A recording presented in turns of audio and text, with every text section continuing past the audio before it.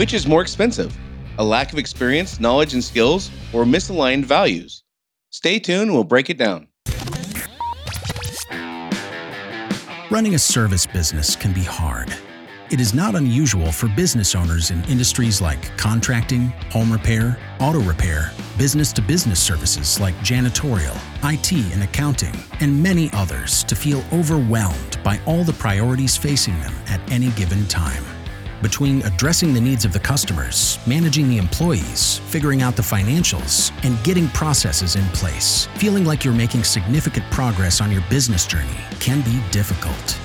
Welcome to Service Industry Success, hosted by Brian Harding. Each week, Brian will look at real-world strategies for building the business you are dreaming of, while also sharing tactics to get through some of the most frustrating parts of business ownership with a lot more ease. Let's get started. Well, this week I'd like to start off by thanking you for enduring last week where I was sick. It did not sound as good as I would like, of course, but I'm all better now, mostly about 97%. So again, thanks for bearing with me. Hopefully it wasn't too brutal to listen to, but like I say, the show must go on. That's the way it works. And when you have a podcast comes out every week, you just have to do it. There's times you just have to do it. So anyhow, today we're talking about something that came up a few weeks ago with somebody. I can't remember who I was talking to about this, but I thought it would be a great topic to get into because it's something that we kind of know. I believe we kind of know, but it's something that we don't keep, in my opinion, top of mind enough. And that is understanding which is more expensive, misaligned values with employees or a lack of experience, knowledge, and skills. So I'm going to tell you about a guy that I hired, I don't know, 10 years ago, maybe, probably 8 years ago. And he was great technical skill. He had 20 plus years in the industry. He could fix things that other employees we had couldn't. He had the ability to even massage situations with clients and customers that were a little tricky and a little dicey. Like he was a guy we could send in to, hey, help a lesser experienced person navigate this situation with a customer. Like not in places where we'd done anything wrong necessarily, just where there was particular details that were made just more tricky. So he had great experience with that stuff, but it began to feel like he was just a pain with customers overall, a pain with coworkers. He just became known as kind of that guy that was just regularly either disinterested in the things we taught that we thought were critical to our customers and maintaining the customer experience and providing that experience we wanted, or he was regularly seeming to be argumentative. And getting Mike on board just seemed like a nonstop battle. And for a guy who was only employed with us for a few months, it just felt like a lot of work. And at the time, I didn't really, listen. At the time, we're growing rapidly. We needed as many people as we could get. We were not in a situation where we could really be picky, honestly. And we kind of felt that we could. We were in that phase of a business where we were so enamored with what we were doing and so positive that people were just going to love what we're doing. Like, people are just going to fall over themselves to support us, become our customers, and come work here. Like, of course, people are going to love what we're doing. We were kind of in that phase. And I think maybe I go through that more than others, but I think we kind of all go through a phase where we have that super optimistic, we'll call it, outlook on how eager people are going to be to work with us, whether it's customers or employees. And then, we get more cynical over time. But anyhow, we're kind of in that phase where, of course, people are going to love what we're doing because we're different. And of course, people are going to understand that this is what makes us special is providing this great customer experience. And who wouldn't be on board with that? We were kind of in that phase. Anyhow, Mike was not on board with that stuff. Mike was not interested in those things. So after just a few months, he left. No, there was no hassle. There's no drama.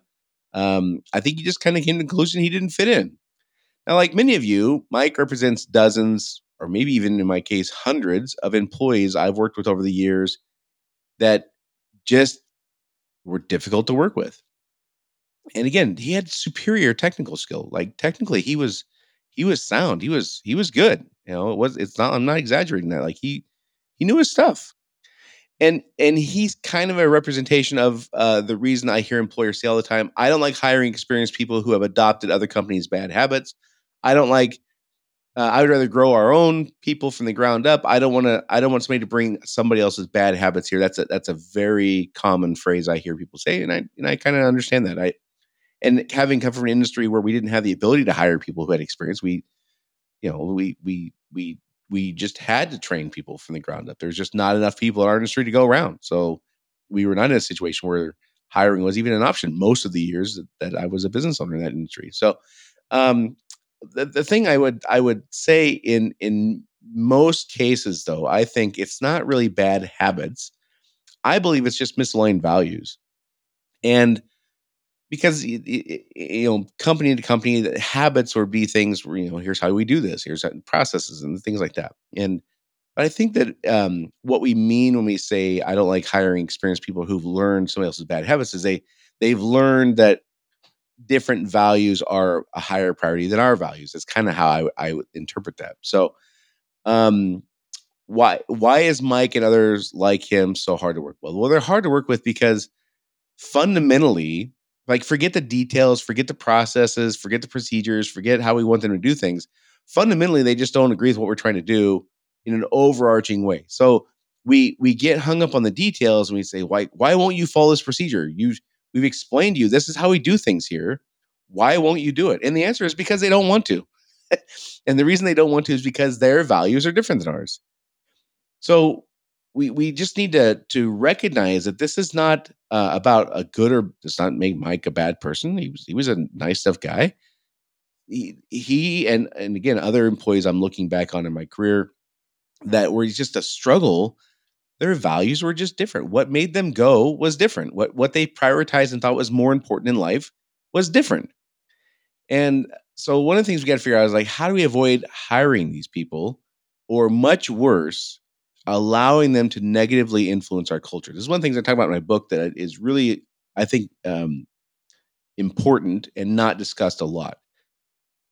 Your company is going to have a culture, whether you like it or not. It's going to have a culture. Whether you are proactive about shaping that culture or not, your company will have a culture.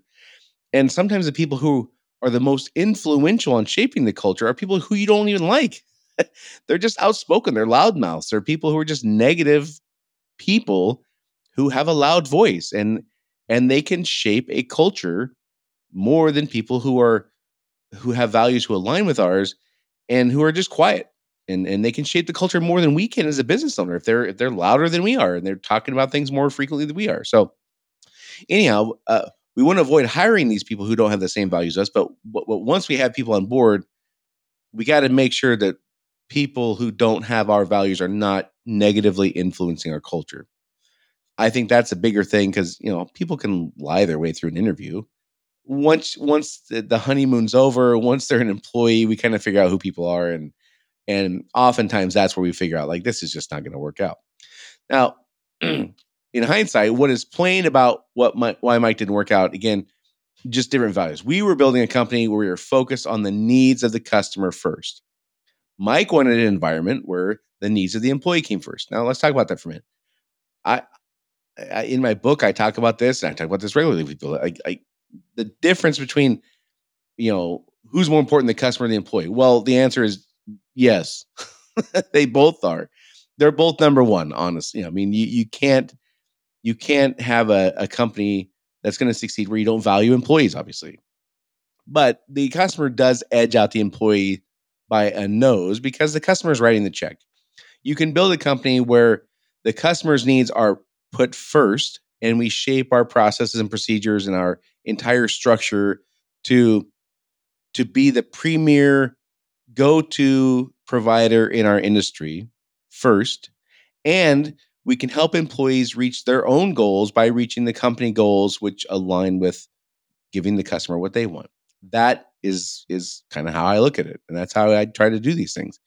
You could not put the employee first and have an expectation that the customer long term, in periods we can, over the last few years, we probably could have done this, but long term, where the customer is expected to write that check and also understand that the employee is going to come first. Like that's just not, I don't believe that's sustainable. So this is a great example where Mike believed that was sustainable and believe it honestly that that's how things should go. I have all the experience. I'm the hero of the story. I'm the one coming into the customer situation and solving their problem. This should be about me. Now, I can't have customer complaints, but if it comes down to who's more important, the customer or the employee, in my case, it's me. As how Mike looked at these things. And I think that was a very key difference. We were very team centric. And I wouldn't say one of our core values was teamwork, but we were very team centric. Mike was all about the individual, especially him standing out because he did have tremendous skill. He did have tremendous experience. He did have a lot of knowledge. And to him, that meant that he should be put on a pedestal because he had that skill and experience. We were very solution oriented, and Mike kind of enjoyed being a contrarian. We felt like we made progress by finding solutions and putting those solutions in place. We didn't face the same problem over and over again, whether it was a big problem or little problem. We really prioritized finding solutions and we enjoyed putting those things in place and we enjoyed not having the same issue over and over again. Mike enjoyed the what if. Yeah, but well, I dealt with this 5 years ago and it wouldn't have worked in that one instance out of 432 times we've done this. There's one time I can think of where this wouldn't have worked. So this is not a good solution. Mike enjoyed that stuff. Because it made him the center of attention.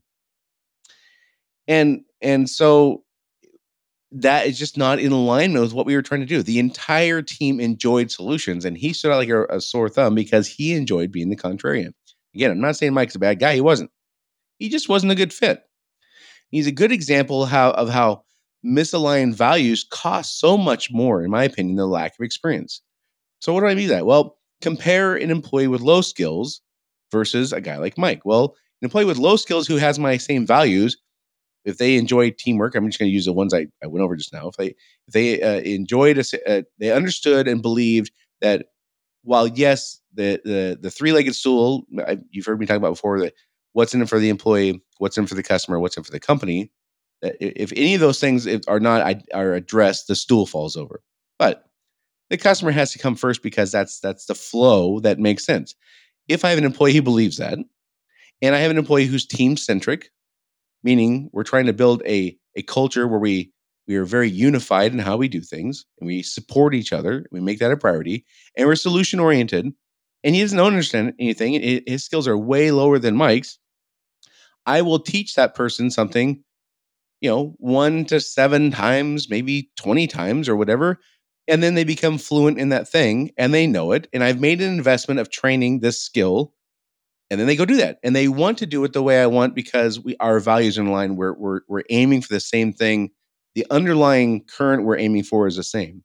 The overarching goals are the same. Like the big things that make us go subconsciously are in alignment. He's wanting to move in the same direction as we are. So teaching him how to do that, again, depending on the complexity of the skill or process we're teaching, you might show a person one time, you might have to show them 7, you might have to show them 20. I don't know. Depends on what it is. But once they get it, and we're done with that. And we move on to something else. Versus a person like Mike who has all those skills, but just is internally fighting back against what we're trying to do in the overarching way because his values are different. You would have to address that an infinite number of times. There's no limit to the number of times you'll have to address that. Where with Sally, the new person, I show her 4 times how to do this thing, and she's got it, and she wants to do the right thing, and the right thing in accordance with our values. And then boom, she's off to the races, and she does that. Versus Mike, who understands these things, but really doesn't want to do those things, and will only do those things when there's severe consequences or severe enough consequences to keep him on track. And that is painful and it's expensive because of just the wasted hours and time having those conversations, the wasted time having conversations with customers who are disappointed, employees who are disappointed. There's just no limit to the expense of the time invested and the refunds you might have to give and the lost employees and the people that, the coworkers are just like, I can't work with this jackass. Like I guess if this is what you're going to have here, I got to go. And the cost of replacing employees in that situation. So, in my opinion, this is something that's really critical for us to have top of mind. Like, if the values aren't aligned, nothing else matters. I can teach the skills to a person if their values are aligned, and they will take it from there, and they will go. And they will want to do the right thing, and again, according to my values, when I'm not looking. Versus a person who does not share my values but has a skill, somebody has to babysit, or there has to be consequences in place to keep them on track, and that is just an expensive endeavor. So, how do we avoid hiring people with misaligned values? Let's talk about that. In the interview process, if anybody who's gone to my some of the webinars I've done on hiring and things like that, or I did one a couple years ago on this kind of thing. If it's a career position I'm hiring for, meaning I want this person likely to be in the industry for 10 years plus, 20 years plus. This is where there's certifications and apprenticeships and things like that. Especially, it's going to take a several months or even a few years to learn this thing, so they're likely to stick with it for a while. In those circumstances, I don't I don't spend a lot of time, if any, on their technical skill because they have to learn all that stuff anyway. If I'm going to hire a carpenter, yeah, it's great if they can read a tape measure, but they're going to learn that stuff anyway. So I don't focus on that. I do focus on your values. Tell me what makes you go. Tell me how you assess quote unquote doing a good job. How do you know you've done a good job? What criteria do you use to assess whether a person's good or not? Those are, I'm not asking those specific questions, but those are the kind of things I want to know. Because I can't teach values. I can't teach them to be a good person. I can't teach them to to share my beliefs on those things. Either they do or don't. I can teach them how to read a tape measure. I can teach them how to type. I can teach them how to answer the phone. All these skills we worry about in the interview process, many of them can be taught. If it's something I can teach in 2 weeks or less, I don't even ask about that. I don't care. I can teach it in 2 weeks or less. I cannot teach them to understand that coming to work on time is important. So these are the kinds of questions I focus on in an interview, especially where it's a career type position. Now, if it's a job position, meaning this person can learn this job in a couple of days, or a week, receptionist kind of position, front desk kind of position, you know, um, entry level like laborer kind of position, like here's your shovel, here's your time card, like that's the extent of the training. Then I won't focus on these things as much because these are entry level positions, and the entire purpose for me in the entry level position is it's kind of a vetting process for both of us. Do we share these values, and we're gonna move on through the career journey, and maybe you'll decide this is going to be more of a career. But if it's a job, it's a job, and we don't worry about that stuff as much because job people are not going to really influence our culture. Career people are for sure. So, and maybe your industry doesn't even have a job. Maybe everybody in your industry is a career type position. In that case, then I would spend all my time talking about, or the majority of my time talking about values, and much less time talking about skills that can be taught. So in the hiring process, I regularly hear people spending 80+% of the time talking about how fast can you type, have you answered multiple phone lines, or how well can you replace this left-handed flux capacitor, and give me examples where you've done this kind of wiring and whatever it is. And there's little, if any, conversation about values, and I think that's just completely backwards, especially in career type positions where we are hoping that they're going to be here for many years or retire here. The values is all that matters. The skills can be taught. And again, this kind of goes back to why am I harping on this? Because if you look at the expense of teaching skills, if you completely take a person from scratch and teach them everything they need to know to be a journeyman electrician, that costs, let's say, $100,000. It maybe costs more than that. But let's say it's $100,000. Hiring a person who has those skills but does not share the values would cost way more than $100,000 over the course of a 20 years or whatever. It just customer refunds, it would probably cost more than $100,000, or employees who left, it would cost more than $100,000. So that's why I tend to focus on this stuff way more in the hiring process. So for sure, there now. So avoiding hiring this person is one thing. Now, what are the kinds of questions I would ask? Well, first of all, I have to know my values. I have to know like the 3 to 5 that really matter to me. So before I share my values with this potential candidate, I would ask them, like, what are your values? And I would stop talking and see what they say. And if I'm particularly passionate about something, let's just say teamwork, not that I'm saying everybody should have the teamwork as a core value, and it wasn't even one of ours, but I mean, it kind of sort of was. But anyhow, it's an example I just used. So let's just say teamwork is really important. I would ask the candidate, tell me what they think about teamwork, and I would stop talking. Now, of course, the answer here is going to be obligatory. Nobody's going to go to a job interview and say, I don't think much about teamwork at all. I think that's kind of stupid. Nobody's going to do that. Of course, they're going to say, well, I think teamwork's really important because they will sense if you're asking, it matters to you. So, of course, in a world where this person wants to have a job, they will tell you that teamwork is really important to them. But then I'll ask the candidate, now that they've likely said how important teamwork is to them, share some examples of how they've furthered the cause of teamwork somewhere. If they can't, maybe they don't really believe that. Or maybe they don't really understand what I mean by that, or they don't in any case they wouldn't get it. So once they say, yeah, this is super important, and I think that's all that matters in a company. Okay, well, share with me how you furthered the cause of teamwork somewhere. And there's that awkward silence. Well, I can't really think of an example right now. Okay, well then, if I would have asked Mike that question, he would have struggled for sure. All right. So what do we do once we've hired somebody? And we kind of figure this stuff out that they don't that their values maybe don't align with ours. I think we got to be proactive. Once we discover we have a Mike, we have to be proactive. Again, I cannot let somebody who is the contrarian, especially in this case, be a person who shapes our culture. That was a deal breaker for me. And again, kind of going back to the what, why, how framework. Do you understand this is one of our core values? Again, just using teamwork. Do you understand teamwork matters to us? The what? What is it? Teamwork. Do you understand teamwork matters?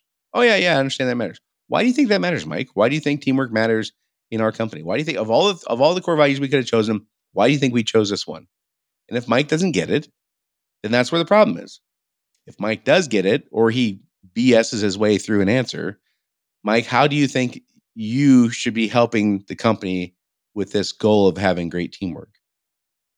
And again, that's where the struggle is, and or you can't really think of anything. And then, but what you would likely hear is Mike saying, "Well, I don't really believe in that stuff anyway." Like that's likely where that would go with a guy like Mike. So, anyhow, that's kind of how I'd approach it. Again, though, I can't be passive about this. With values, we have to be proactive. I think because the expense, not just the expense financially, which I think is tremendous, but the expense emotionally, the expense and just dragging people down and just the mood. If the mood sucks in the company, man, we got big problems because that takes years to fix. You can fix a financial problem in a week, a month, a day sometimes. Cultural, emotional drags take a long time. We have to put that fire out right away. All right, more on that in a minute. First, we take a moment to tell you about some of the questions we've been addressing real time in my new weekly group, Service Business Academy. So we had a whole slew of questions as phones are not ringing for people as much as they were a couple years ago. Whole slew of questions came in about marketing. So the questions were things like this: how do you know when it's time to give up on a marketing campaign? How much should we be spending on SEO? How long do you let a campaign go, hoping it will all work? What can we do to our campaign to get more qualified leads? What are realistic expectations to have from our SEO/marketing company? Again, these are the kinds of things that we talk about in the group. There's only two ways to learn about the things you're going to learn about running a business. One is through mentorship, somebody showing you, and one is through mistakes, trial and error. That is it.